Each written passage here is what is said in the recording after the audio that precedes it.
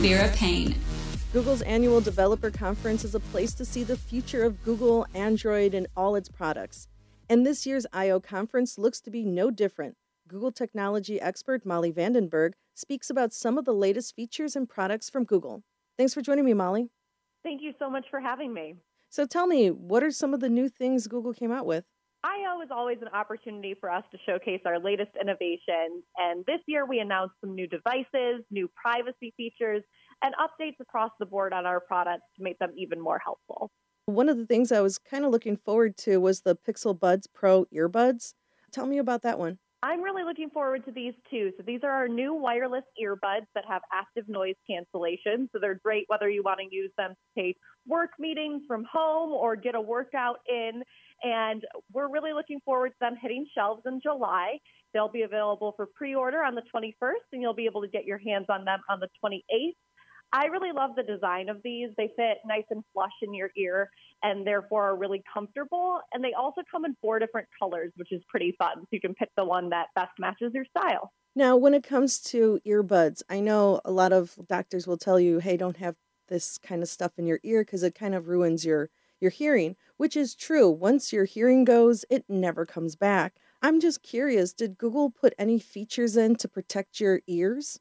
It's really important that people protect their hearing, and I think you're right to say that people should have that top of mind. Of course, a lot of that is going to come down into volume control and making sure that you're listening to things at a good level sound and that we're retuning it to fit that volume level, which I think is helpful to a lot of people. So if they do, keep it down a little bit, they're still getting really good quality sound.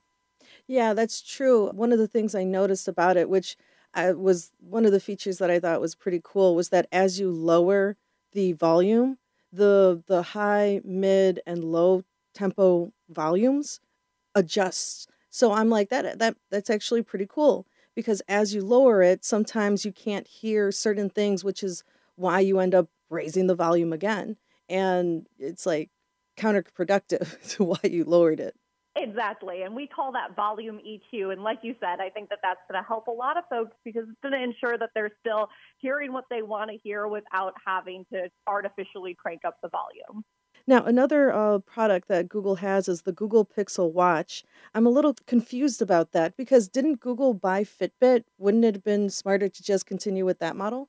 And so Fitbit is a part of the Google family now, which we're really excited about. And why that's great news for the Pixel Watch, which is coming in 2023, is that watch that we are building is deeply integrated with all of Fitbit's industry-leading features and the things that people love about it. So it definitely has that partnership element to it, and we're really excited to bring that one to market.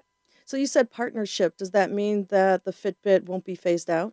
And so with Fitbit, they continue to have their own range of trackers that people can purchase today.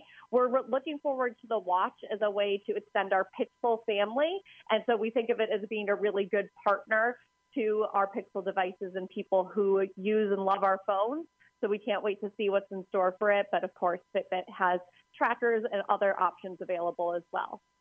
Yeah, see, the thing is I kind of like using Google products because, everything is siphoning my data and even my biometrics. But so far, Google hasn't had any real big security risks where I'm like, okay, I need to pull all my data from this service. Well, we are very glad to hear that you love using Google products. And as you mentioned, of course, security is top of mind for us and critical to everything that we do, especially within our devices. Of course, when we think about our Pixel phones, they all use the Titan M2 security chip. And so we think about that really from the ground up. Yeah, and I think that's amazing that people at Google, all you guys, are really in tune to the security because, again, you are taking data from people, the biometrics from people, and, it needs to have some certain level of security for it. And I'm sure some people are like, oh, I don't like it. Everything does it.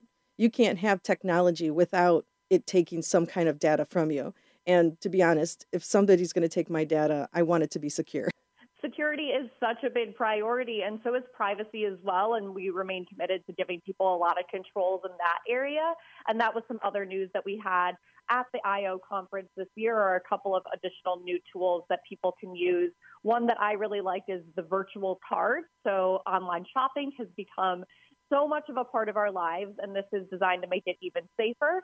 So if you go to check out, your card number will actually be replaced with a distinct virtual number, which means your actual card number remains hidden at checkout, and that can help protect you from potential fraud. So something we think about across the board in our hardware products, in our software products, in our features, and we want to make sure we're continuing to give people those options and controls. Now, another thing that I saw that was really interesting was the glasses, the language translating glasses. Like, where did that come from? I'm so glad you bring that one up because it is a really exciting early stage demo and prototype of something that we think could be possible when it comes to breaking down those communication barriers using augmented reality. And the way that we thought about it is, what if we took the best of transcription and translation technology and put it in your line of sight? And so it kind of functions as being subtitles for the world. And so while that one is not necessarily close to something that you'd be able to get your hands on anytime soon, I do think it's really representative of the kinds of problems that we hope technology can solve. Yes, that would help so much. Those things are amazing. And I know they're in, like a prototype phase, but I'm just curious. Have you guys ever thought about putting prescriptions for those? Because I wear glasses, so I couldn't use them unless I had my glasses on. Oh, that's such an interesting idea. I hadn't thought about it, but I'll make sure to pass that one along. Yeah, 'cause it's really uncomfortable when you have two glasses on top of each other. It gets a little bit too much. Yeah, I've tried that before with sunglasses, and you're right. It's not easy. Now, before I let you go, I have to ask you about the phones because I'm still working on the Pixel 4 XL, and I'm kind of like, should I even upgrade? I'm really excited to talk to you about the Pixel because it is our latest one in the A line, so the Pixel 6a. And what I love about the A line is that it delivers a lot of the same qualities of our premium phones, meaning that they have the same 5G connectivity, they have the same underlying security architecture, and the Google Tensor chip that really powers a lot of the smarts of the phone, but we're able to deliver that for a much more affordable price point. And so this one's going to come out at $449. And I think it's going to be one of our best affordable phones yet. So I'm really excited for a lot of people to get their hands on them.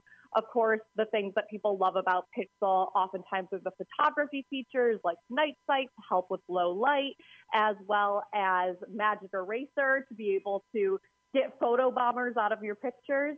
All of those are going to be available on the phone. And so I think it's a really good one to look at. Wow, $449, that's not a bad price. I'm so used to spending $1,000. Yeah, and that's something that we really take to heart, and we want to show people that you don't necessarily need to spend $1,000 on a phone to have a really good experience. And so we really care about packing a lot of those fan favorite features into something that's a little bit more accessible. Well, Molly, thank you so much for joining me. I appreciate you being here. And for those listening, where can they find more information about all these products we talked about? You can head to g.co/IO for more information about what we announced in the conference itself.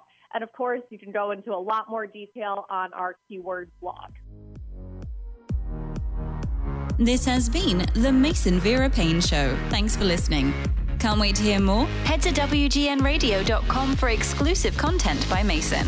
Also, follow Mason on Facebook and Twitter at Mason Vera Payne, that's all one word, and don't forget to share the show with your friends.